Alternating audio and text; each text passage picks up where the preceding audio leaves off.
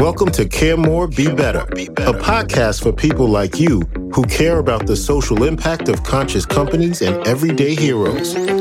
Hear inspiring stories from those who put people and planet before profit and personal gain. You'll learn how you can make a difference, vote with your dollars, and get involved today.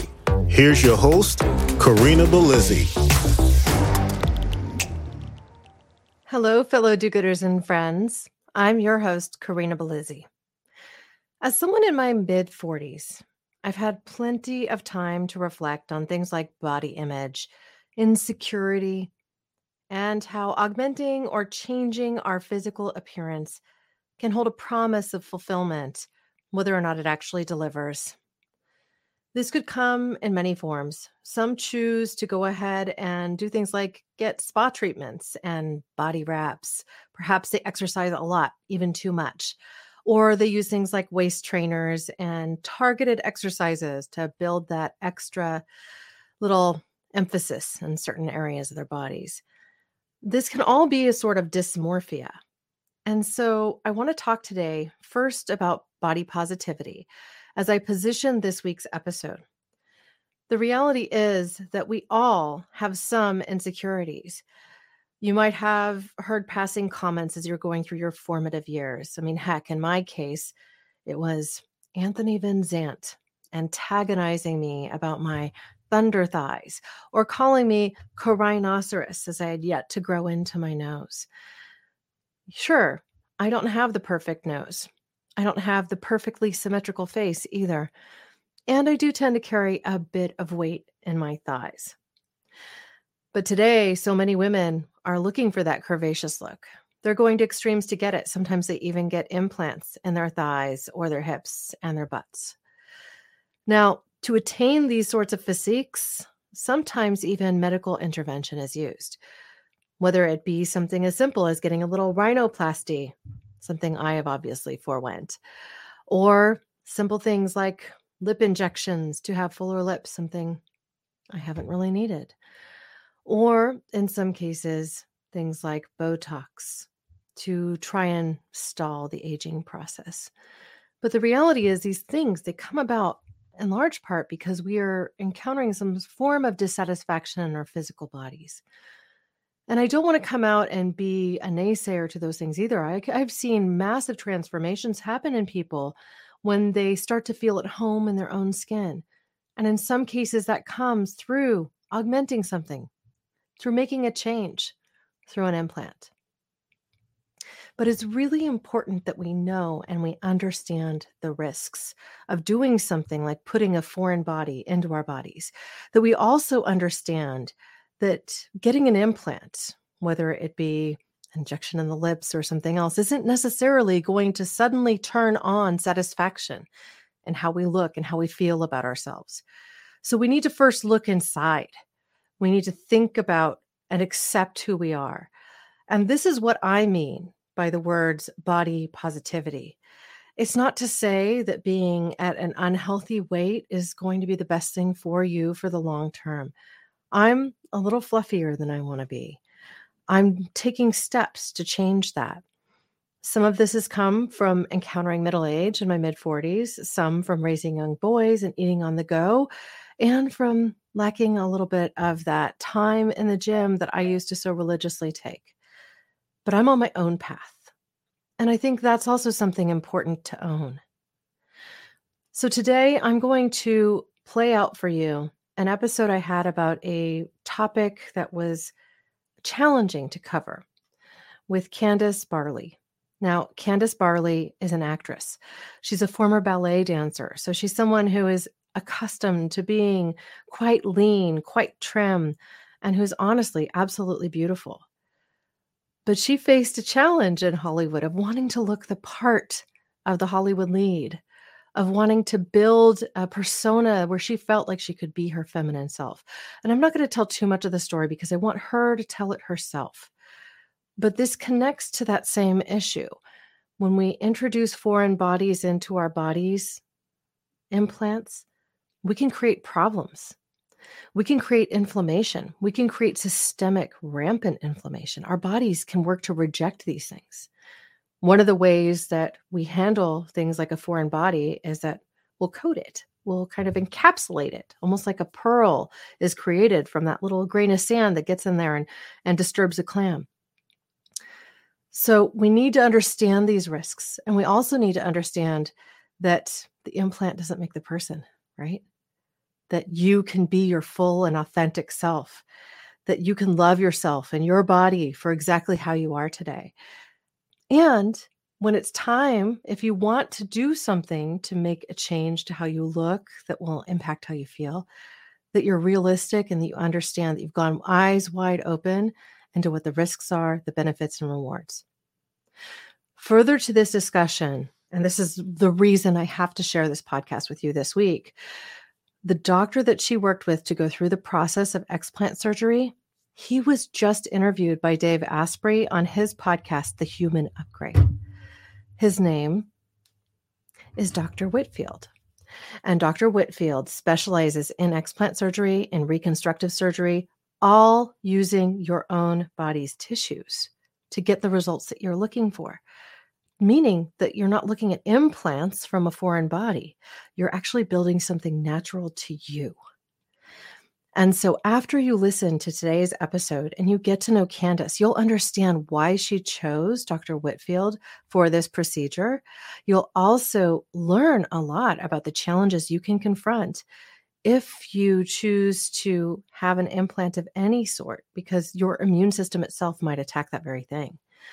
Furthermore, you get a peek behind the curtain of what might motivate somebody to make these changes and then get to the point where they're like, this is not the thing for me. Something is wrong. To have to advocate for yourself, to go through the medical system, to go through and understand what it's like when nobody believes you. I believe you. I would just want to say that for everyone here, because when you are confronting a health challenge, you need to be heard. And if you're not heard by your doctor, if you're not heard by your community, if you're not heard by those around you, then you need to seek out solutions to that, to find people who will listen. Because if your experience in your body is that you're constantly tired, that you're feeling like crap, guess what? There's usually a reason for it. So today, as you get to know Candice and hear about her experience, I hope that you can envision what it might be like to be in her shoes and to share this content with other people in your life that might benefit from it. I'm also going to share the link to Dave Asprey's episode of The Human Upgrade, where he features the Dr. Robert Whitfield that Candice works with. She has so much faith in what he does that she now acts as a patient advocate for him. And that is the mantle she's wearing on social media. Without another moment, I'm thrilled to introduce you to Candice. Here you go. Recovery is a lot different than normal breast augmentation. And then there's the whole emotional side of that, of having large breasts and then going back to, it's not even back to exactly what you looked like before, because whenever you surgically alter something, it's not going to look like it did before. There's that whole aspect to it as well. The main thing, that the way that you can break down and explain what breast implant illness is for everyone is it is out of control inflammation from a foreign object in your body. And for a while, your body can try to deal with it, and then eventually it becomes out of control for most of us. Welcome to Nutrition Without Compromise, a podcast brought to you by Orlo Nutrition. We believe that nutrition shouldn't be an either or, that you should never have to sacrifice your morals for your health or that of our home planet. Join natural products veteran Karina Belizzi and experts from around the globe as they discuss healthy solutions that are better for you and better for the planet. Welcome to another interview episode of Nutrition Without Compromise. I'm your host, Karina Belizzi. In honor of International Women's Day this week, I'm thrilled to offer the stage to one woman who is no stranger to the silver screen and who has shifted much of her focus from her life as an actress to patient advocacy for women who suffer from breast implant illness, also known as BII. Her name is Candice Barley. She's an actress, producer, and mother of 3 boys who had to become a health detective as a result of the incapacitating effects of her own breast implants. After recovering from explant surgery back in 2019, And spending the next 2 years healing from that trauma, she began sharing her story, first on the red carpet, and then with all of us on her Instagram channel at Holistico Life. There she offers daily updates in her morning vlog where she educates and empowers women with breast implants. Candice works as a patient advocate to one of the leading BII specialists and explant surgeons, Dr. Robert Whitfield. She uses her platform to share resources, products, interviews with expert doctors, and healing protocols that work for her and her community. Now, as we dig into this particular episode, we're bound to get a little graphic, so this may serve as a trigger warning for some. We're also bound to talk about the specific things that worked for Candice. But it's important that all of you understand that what we talk about on this show is offered for informational purposes only. If you have a specific health condition, if you have out of context inflammation, something that you really need support with, you should seek medical care from a qualified professional. Now, we're happy to bring this content to you each week. And if you really like the content that you hear today, I would encourage you to follow the show, follow Candice, and engage with us deeply. You can send your questions always to us at Orlo Nutrition and also through our email to hello@orlonutrition.com. Without further ado, I'm going to bring Candice right up. Candice Barley, welcome to the show. Thank you so much for having me. I'm very happy to be here. You have been through a lot over the last few years and in the midst of a pandemic at the same time, when I can imagine it must have been doubly hard to get to a diagnosis, to get to solutions. So I wonder if you can just share a little bit about your journey, what landed you at that conclusion of needing to get an explant surgery. Yeah, well, it was a very long road that started 20 years ago. I got breast implants when I was 24 years old. I had children young, 20 and 22, and never had much in the way of breasts. But I was, like a lot of girls, young girls, bullied in middle school and high school. And I actually was a ballerina, a very serious ballerina, all throughout elementary and middle school. And so I was fine with the way that I was built. And it wasn't until I was in a locker room with a bunch of girls in middle school that the tormenting began. And I didn't understand it. And then I was like, I guess something's wrong with me. But the tribe, my peers, don't accept me. There's obviously something wrong. And so that continued. And then eventually you get out of high school and all of that stuff. But I clearly hadn't healed from that trauma. So after breastfeeding, once I was flat again, I was like, well, now I can do something about it. So I'm going to get breast implants. So I got a very small set of saline implants. And from the first moment I woke up with them, they just felt foreign. But I was like, okay, but this is what I'm supposed to look like. So I had them, and 2 years into having them, one of them ruptured. I'd been doing yard work. And I called the surgeon in a panic. They said, no worries, come in, we'll exchange them. So they put in another set of saline, told me I had to go bigger because skin stretches and you have to go bigger. I was like, but I don't want to be big. Nope, we're the doctors. We know. Another set of implants. 2 years later, riding a roller coaster for my son's birthday, another one ruptures. Oh, wow. Same thing, another exchange. They put in bigger ones. And all this time, I'm having these symptoms start to show up. Never, ever putting together that they all started after my first set of implants. Things like just chronic fatigue, to the point that I was going to the doctor and saying, what's going on? I feel like maybe I have thyroid issues. I'm so tired. I shouldn't be this tired at 25 years old. I said, no, it's just because you have 2 kids under 4. I'm like, okay. And then I started having things like restless leg and just kind of other like nerve things and just overall feeling not well. And whenever I would go, they would just say, oh, it's fine. You're just stressed. You're just tired from being a mom.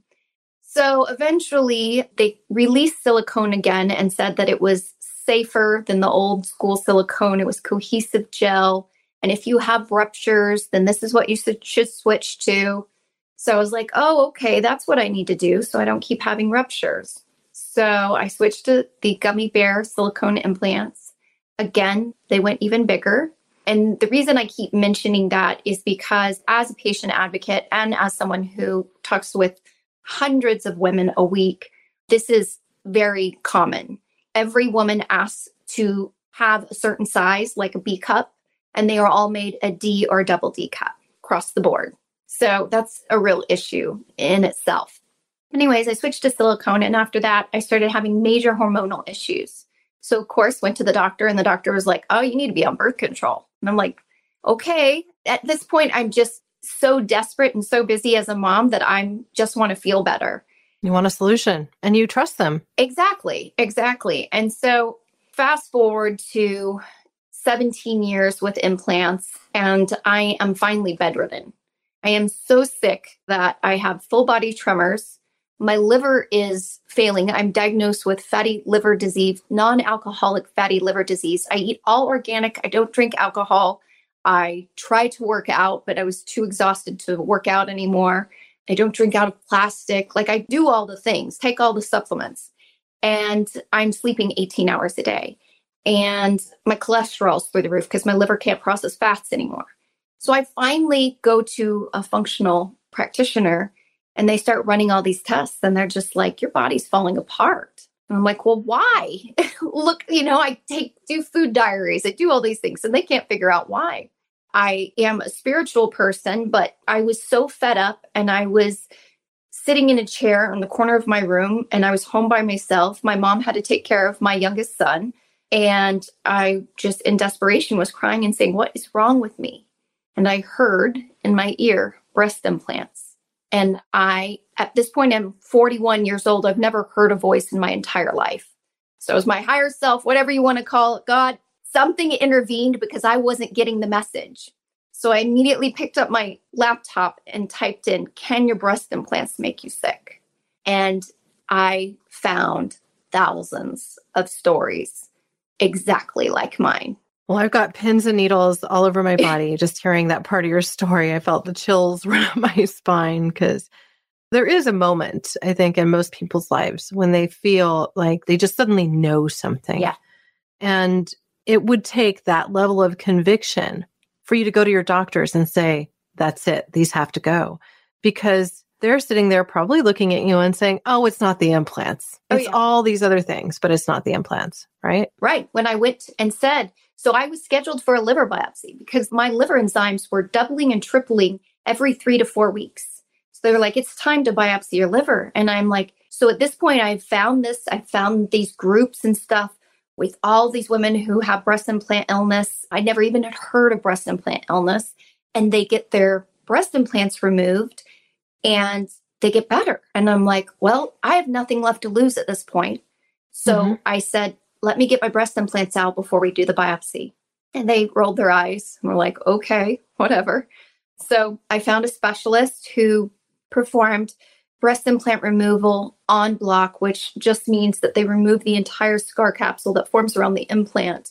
Any foreign body in your body forms a capsule around it to protect your body from the whatever it is that shouldn't be in there. So it's very important that that capsule be removed as well. So I had my surgery, and my blood work was taken for my liver enzymes the day before, and they were just even worse. And 4 weeks after my surgery, mind you, I've had general anesthesia, narcotics, and all these things. My liver should be even worse. 4 weeks after, my liver enzymes had reduced by half. They already were outside of the safe ranges, but they had reduced by half. So they let me hold off on the biopsy and said, we'll test again in 4 weeks. Tested again in 4 weeks, and my liver enzymes were completely normal. Wow. So this is also speaking to the power of the human body to regenerate. The fact is that the liver is it's our most vital organ in many ways. I mean, you need your heart first in a way, but your liver, you can't live without your liver. And it can regenerate. People who get liver transplants often only get a portion of the liver, and it can then fully regenerate into the full-fledged organ, which is a really unique attribute for our organ systems. But that's still really surprising that it would be that fast. Yes. And that was just one of the issues. That was the measurable issue that they could see on paper. The other things that I personally was experiencing was hair loss, full body tremors, extreme brain fog, of course, the chronic fatigue, muscle weakness, heart palpitations, to the point that I did have to wear a heart monitor for a while, and they couldn't figure out why that was happening. And rashes, hormonal imbalances, weight gain. I could not lose weight no matter what I did. And it wasn't normal weight. It was inflammation. It was water weight, just puffy all over. All of these things slowly started to resolve. Now, I had so many other things going on that I had to run my own detox protocols and figure out what worked and what didn't work and all those things. But the only thing that had changed from the time that I had seen the liver specialist to them finally canceling my liver biopsy was removing my breast implants. Wow. Nothing else.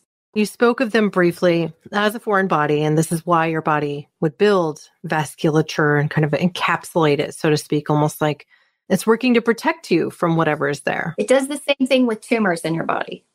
An en bloc is a tumor. The way they remove tumors is they remove it all intact in one piece. Now, of course, at this point, you've gone through 3 breast implants, if I counted that correctly. My original surgery, then the exchange for the first rupture, and then exchange for the second rupture, and then silicone. Oh, so that's 4 plus 4. The explant surgery. And each of these has risks and also recovery time. I think many people have this assumption that, oh, breast implants, elective surgery, it's not that big of a deal. But there's a lot of pain associated with going through this first time, second time, third time, fourth time. And I imagine the explant surgery may have even been worse in some ways. Oh, the implant surgery is most definitely, it's on a whole nother level because most breast implants are placed behind the muscle. And as you've had implants for years and years and years, your pectoral muscle actually atrophies. So they have to go back in and removing the capsule from the ribs and all that is very intricate procedure. And it has to be performed by a specialist. And sometimes they have to do muscle repair, and it's a much larger incision because everything has to be removed in a certain way. Recovery is a lot different than normal breast augmentation.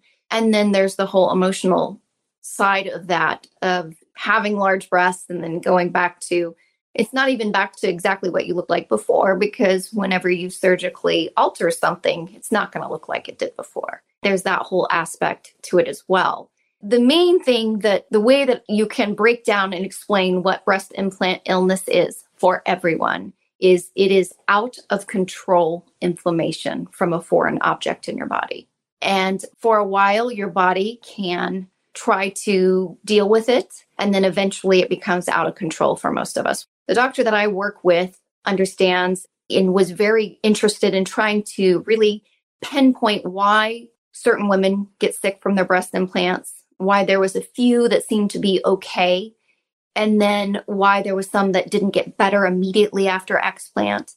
And so there's a lot of different factors. It's not that you just remove your implants and then everything's fine, because so many different things, so many other fires have started in the house during this long time that you were not aware that it was your breast implants. Mm-hmm. So you have to address all of those. But a big part of it is genetics and your immune pathways. So for instance, now that I've done my genetics, all 4 of my main immune pathways, which is my antioxidant, my vitamin D, my glutathione, and my methylation pathways, don't function optimally genetically. I supplement all of those now and I feel great, but I wasn't supplementing those when I had implants and my body couldn't kick everything out. So for those that are already doing exploration into with some of these fine-tuning details around your health, you might be familiar with the MTHFR insufficiency, which I believe is what you're describing when it comes to the methylated vitamins.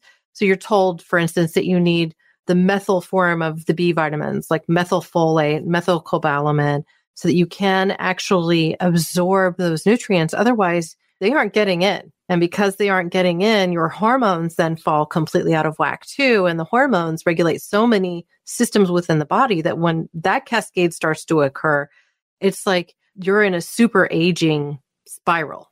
Exactly.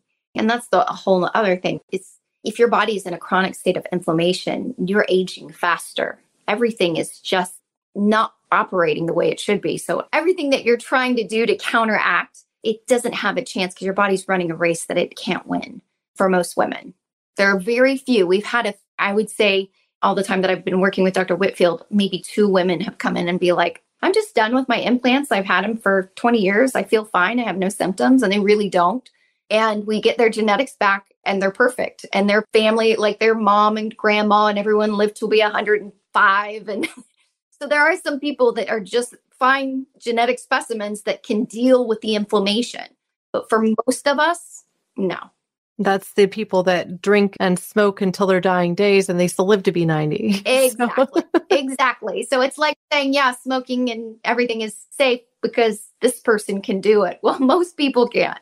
That's right. The reality is too, like if you have, for instance, I've shared on this podcast before, I have one representation of ApoE4. And now research is coming out that shows that people, even if they don't have the MTHFR insufficiency, being of this genome type may actually impact how you absorb fats into your tissues, like your brain and your eyes. And so now they're investigating the pathway to say, is this the reason, for instance, that people of the ApoE4 genome type with one representation or 2, if you get it from both parents, your chances are you're more likely, even more likely to develop Alzheimer's, dementia, brain and eye disorders as you age. And so now that they're seeing this, they're saying, okay, well, what form of fats do we need so that we increase our chances of not developing these late stage diseases as we age? One such researcher I interviewed on this podcast a while ago, her name is Melanie Plourde, and we talked about this connection and how the ApoE4 allele can potentially keep you from getting the most out of even your omega-3s. This is why taking an omega in the polar lipid form, like those produced by Orlo Nutrition, is that much more helpful for people who have a representation or both of that particular allele. Regardless, it's better absorbed by anybody. So that's like, if you're trying to do something to impact your inflammatory health and it's not doing anything, and your system's still attacking a foreign body, in this case, a breast implant, then even if you had taken a truckload of omega-3, it probably wouldn't have solved that because there was just too much of an inflammatory assault in our system. Gosh, I mean, my heart goes out to you because I can imagine what this was like. I mean, I didn't have my kids until I was 39 and 41. And I don't think I ever slept 18 hours in a day.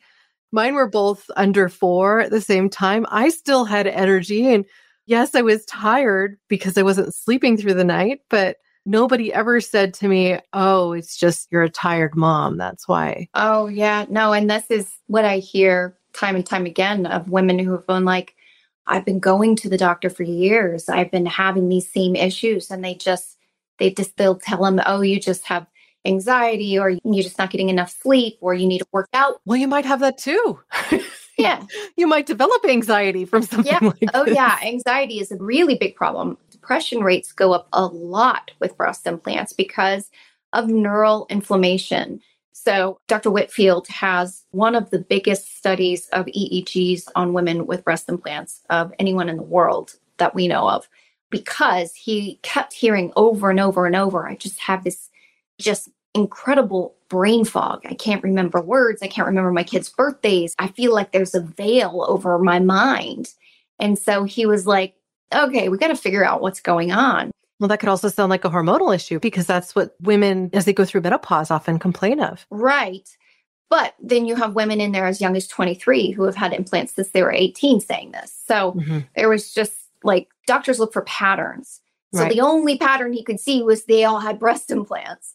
So he started using Wavi medical EEG device and measuring women before their explant surgery, 1 week after, 1 month after, and 3 months after.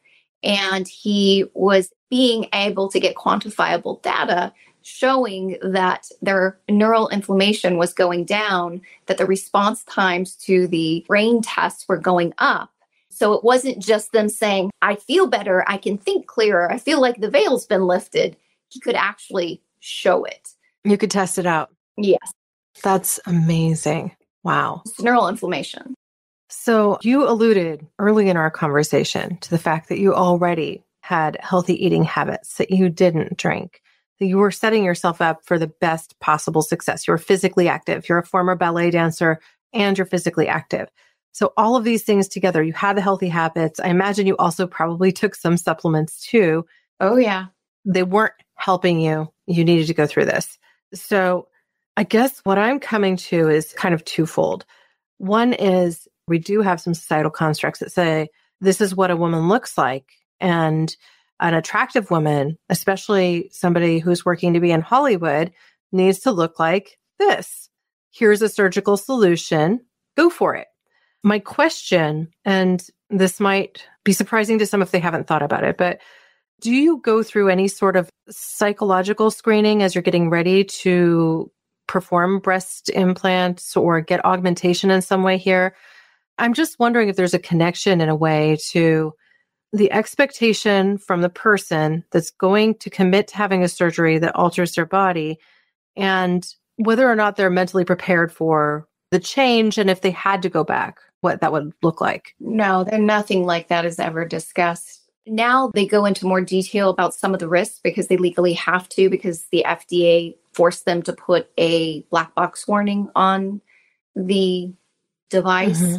So they technically have to have women briefly sign something. But as far as that, no, there's not. And there really should be, because the level of depression, anxiety, and even suicide rates that happen with women with breast implants increases significantly. I just wondered if there was some sort of screening, because we know today too that people who decide to go through gender reassignment or official gender surgeries, gender-related surgeries, they're required to go through a laundry list of psychological assessments before a surgeon can sign off on something like that. And yes, to me, this seems like it could be somewhat connected because it is a dysmorphia with how your body is structured. You're saying, I'm not happy with this way that my body fits, so I need to change it. And I would imagine too that even if you didn't have a physically negative reaction to the breast implants, if you had an expectation that you would feel a certain way after the implants and that you didn't get that feeling, or you somehow didn't feel at home in your own skin still, that might also increase incidence of depression and things along those lines because the bandage didn't work in a way. Right. A lot of women feel trapped by them because they just feel like they have something so foreign. Most of the time you kind of get used to them, but I meet with a lot of women who are just like, I hold my body, like their whole center of gravity goes off because they feel like they have to cover themselves and hold them and do all because it just feels so foreign in their body. And I feel like that's a lot of women who are already very in touch with their body. And I wasn't at 22 years old or 24 years old. And even going through, I always say I'm grateful I would not ever change all of the horrible things that I've been through, because I don't know that I would be grounded now and in touch and in tune with my body like I am had I not been through all of this. Mm-hmm. And so I learned a lot about myself and about my body. And now I can tell when a supplement's working, when a food's working, when things that I was so disconnected from before, I now can really tune into. So I'm grateful. And because now I'm able to help so many other women who have my same story. My story is not unique. Not everyone has a failing liver, but they have pretty much everything else. And then they have other things like they are misdiagnosed with MS. They are diagnosed with Lyme without ever having had a tick bite.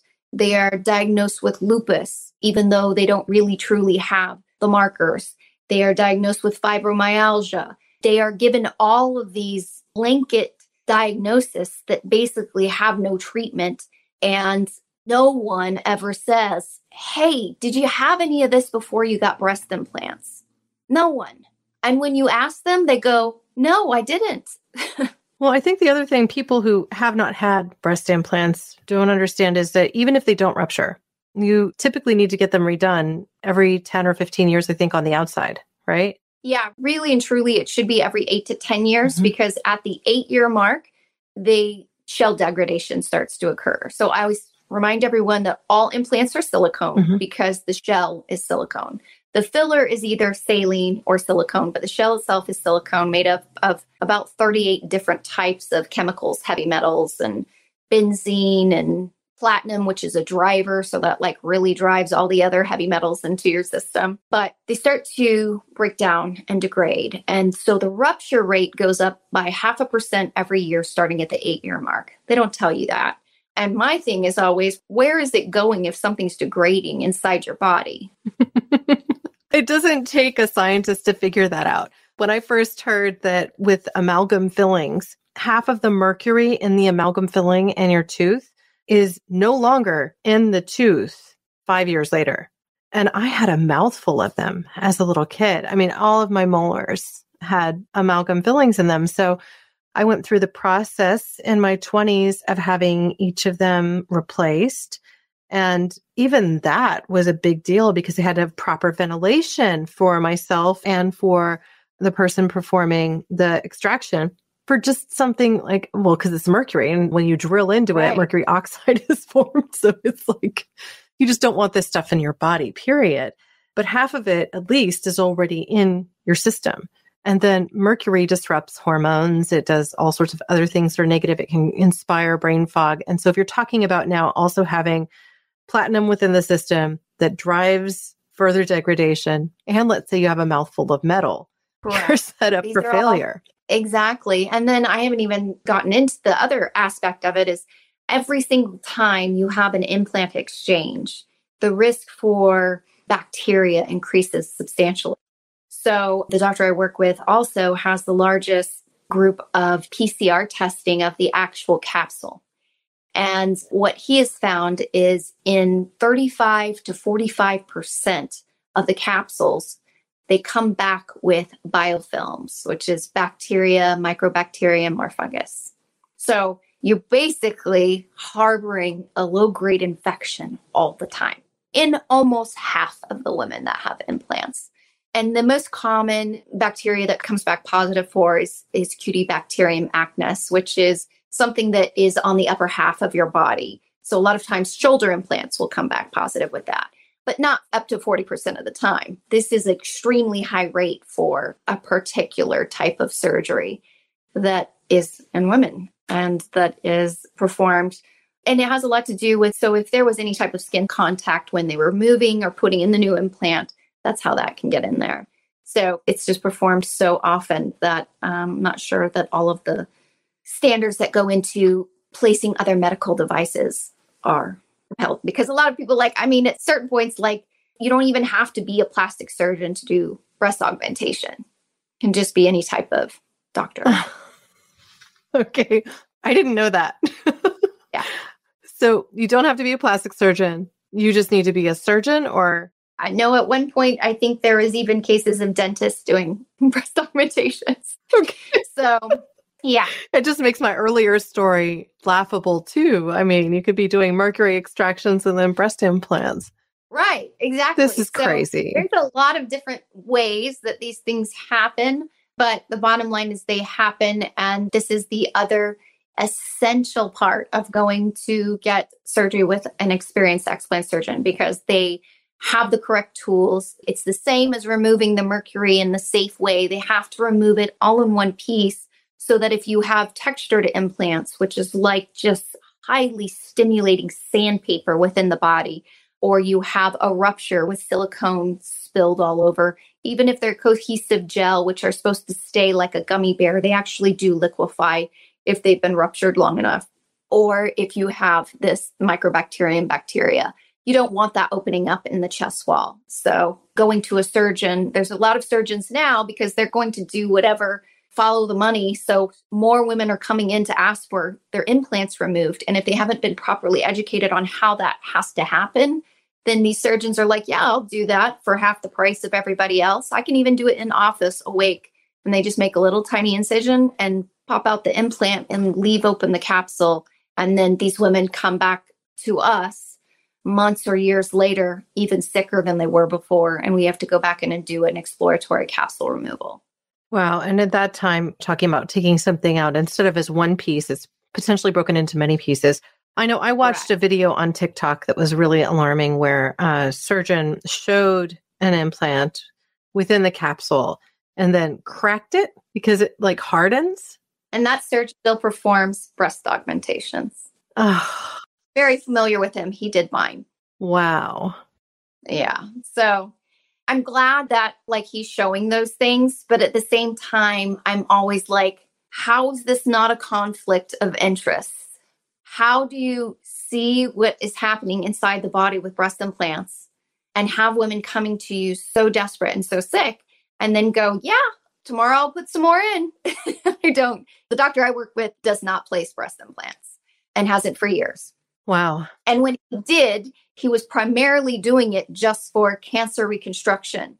And if a patient who had recovered from cancer had a different type of autoimmune issues or had Hashimoto's or any of those, he would tell them they were not a candidate for a breast implant because he saw too many issues in women that had pre-existing conditions with autoimmune issues, psoriasis, different things like that. And he would be like, nope. Well, that speaks to ethics. Now, I want to mention for a moment, because this is reminding me of an earlier episode. I had Dr. Sean Tassone on this podcast, and I actually learned about you listening to his show, Confessions of a Male Gynecologist. He also talks about some of these for-profit surgery centers and how they like to do things like install pellets that release hormones in a constant rate in a woman who's going through hormone replacement therapy. And he flat out will not do them for similar reasons. He sees continual problems. He's like, I could be a very wealthy man just doing these pellets, do multiples a day, inserting these implants. Well, he really paved the way for these women who are coming in sick from Essure, which is a device that many women use for sterilization. And it's a foreign device in your body. And they were having all these same symptoms because it's all inflammation. It's all inflammation driven by a device. And so he would remove them and they would get better.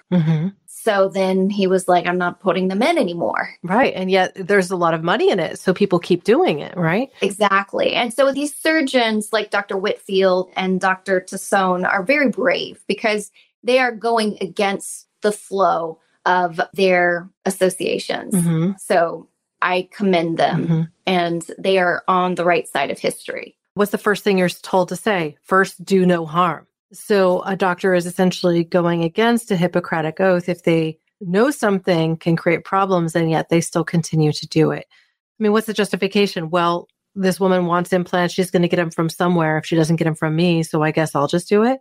I mean, that's not justification. So let's talk for a moment about, I want to go two places before we wrap our call. First is I want to understand what the recovery process was like and what ultimately you found that would support you on that journey so that anybody listening here, if they're considering going the explant route, if they have implants and they want to stop that whole struggle for them, what would that look like? And then the second piece is really just to understand if you wanted to have some breast augmentation, what other options are available? Because some people they're going to pursue something there because they might have had reconstruction issues.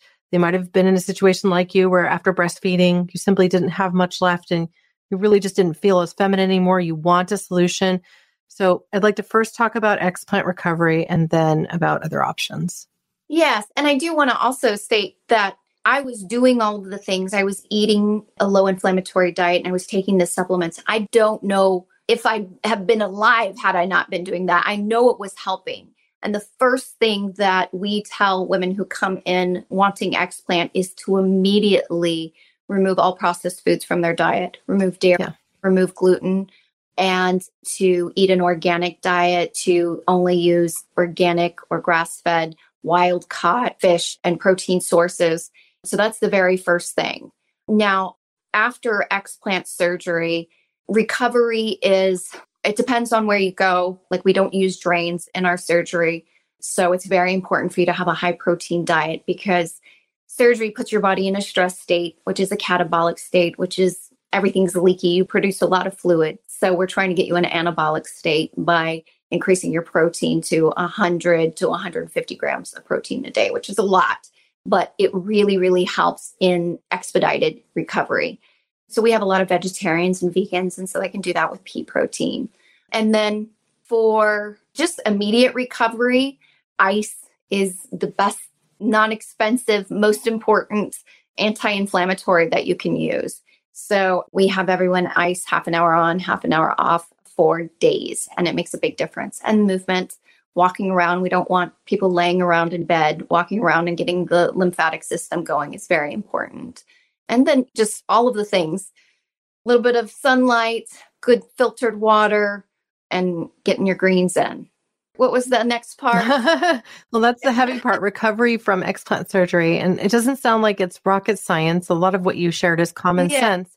But I think it's interesting that you don't use drain tubes, because I think that's so commonplace in breast implant surgery and explants that you would think that was just the norm, right? Like you'd have drain tubes. Yeah, many surgeons still do, but it just increases your likelihood of an infection. Mm-hmm. The other thing that I love that Dr. Whitfield doesn't do is prophylactically put you on antibiotics. Oh, yeah. He understands that's going to destroy the gut. We are very gut minded. And so most women have a understandably messed up gut microbiome. I mean, for me, I'm always like, then they don't study these things, but it's like you have this up here. Where is it flowing downriver to? Because all of the women have awful issues with their gut. So not doing other things to further disrupt the gut is very important. Wow. I haven't heard of many surgeons that don't put you prophylactically on antibiotics. I mean, they even want to do that often when you deliver a baby, if you have any issues going on. So yeah, that it's been actually proven that doesn't prevent an infection. How about treat it if you have an infection? Because your body can also handle a certain amount of bacteria, and that's part of how the system works, right? Correct. So I think that's really commendable. Now, if we're looking at the alternatives that exist for women who really looking to augment their chest, so to speak, what protocols does the doctor you work with, I believe he's Dr. Whitaker, is that correct? Whitfield, correct. Yeah, so his background is in breast reconstruction post-mastectomy.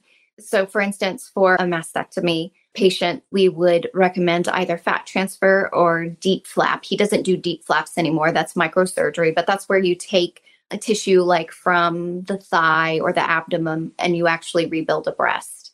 It's a really amazing surgery for creating a breast mass.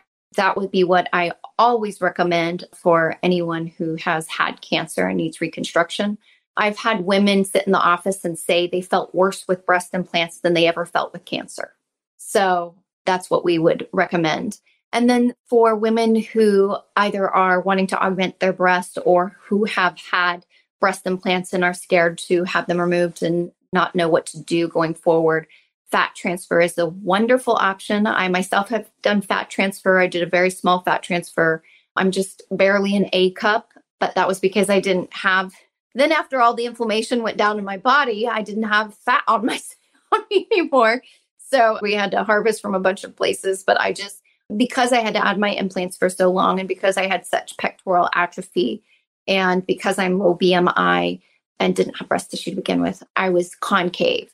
For me, it was like reconstruction and at least be able to wear a V-neck shirt or anything like that without it looking odd. So it was a great decision. I'm very happy. Now that can even be done local without general anesthesia. So you don't have to go in for a major surgery to do fat transfer. And you're not going to have issues. It's your own tissue, your own fat. Everyone wants to say, I'll donate fat, but you have to use your own. Yeah, you have to use your own. That's right. Well, I think the overall message you've shared with our community is so profound. I want to say I'm proud of you for being willing to come up and speak so transparently about your experience. I'd love to know if you have any particular parting thoughts that you'd like to leave our audience with, or if there's a question that I haven't asked that you wish I had, you could ask and answer it. I think more than anything, I just want women to realize that they are more than their bodies. And I didn't get a fat transfer for 2.5 years. And I had to learn to love myself and the way I looked during that time. I wouldn't trade it. I'm glad I didn't get to just have an immediate fix. Like, okay, you took the implants out and put fat in and I look totally normal. That was a very transformative time for me. And so I think that women who are going through that or who are scared to face that part of explant surgery, if they were someone who was didn't have much tissue to begin with, to not fear it, because it really turns out to be the most amazing part of your life journey here. I can see how it was attached to my purpose. Never did I think, as someone who was trying to hide everything about my breast as a little girl because I was humiliated and made fun of for it, to then having implants that were bigger than they were ever supposed to be. So I was always covering them up, to being someone who has shown all of the ugly sides of the pictures of things that I've gone through on this, and to be just openly talking all the time about it. And there's so many women that have that journey as well. And so I feel like we're all a tribe, and that we should all support each other, and to just know that you're more than your body. Oh, I love that. And during this week, when we're looking specifically at International Women's Week, I think that's a profound message on which to land. You are more than your body. Everything upstairs and more. Are there any myths you'd like to debunk before we part as it relates to breast implants? Yeah, they're going to make you feel like you're more.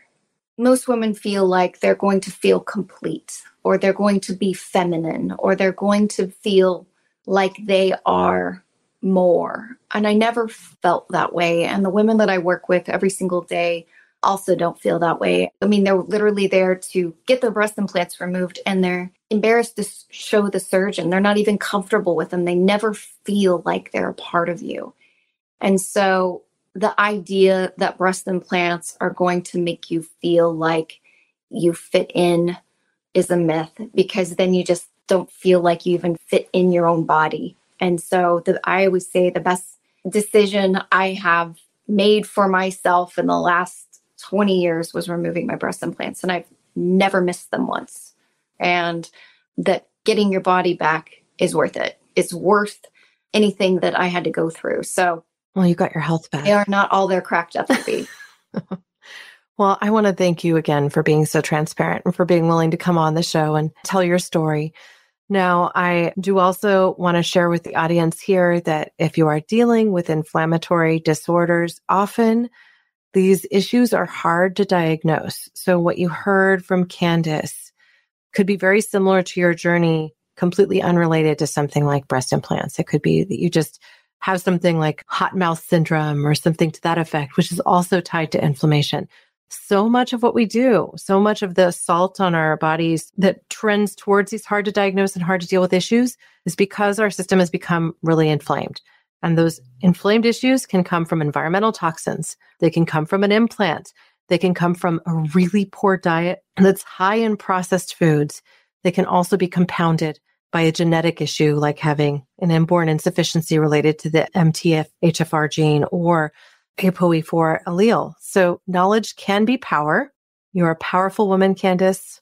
Thank you so much. And I hope that we've inspired people to think a little bit more deeply together about the things that they choose to do to their bodies, and also supporting that reduction in inflammation by balancing their diets.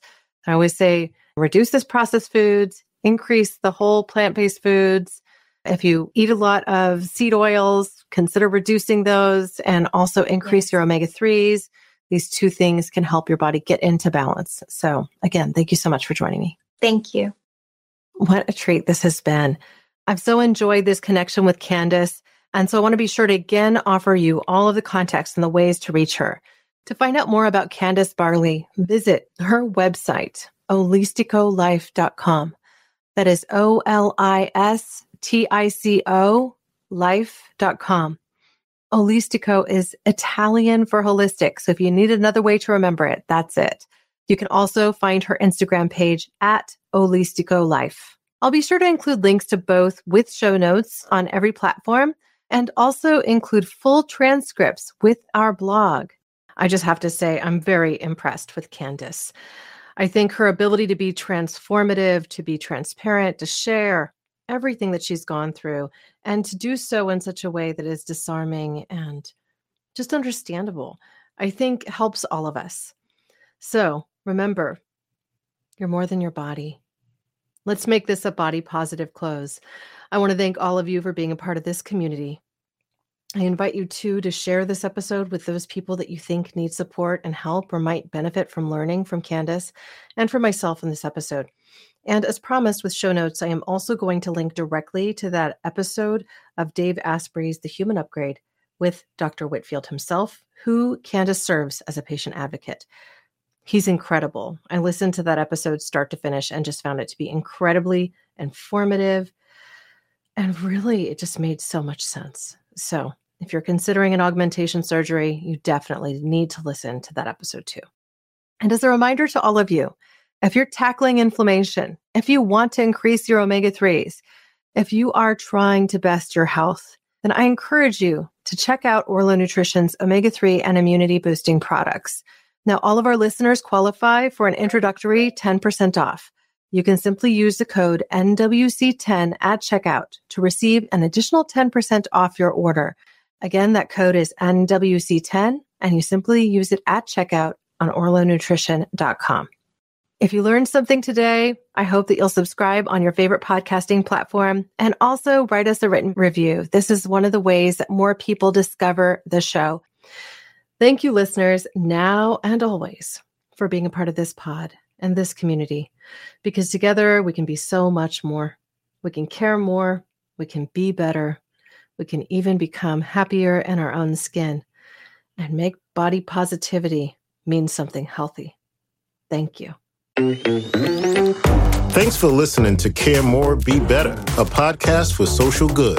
To make sure you never miss an episode, subscribe, rate, and review wherever you listen to podcasts, and share with your friends to help us reach more people and spread more social good.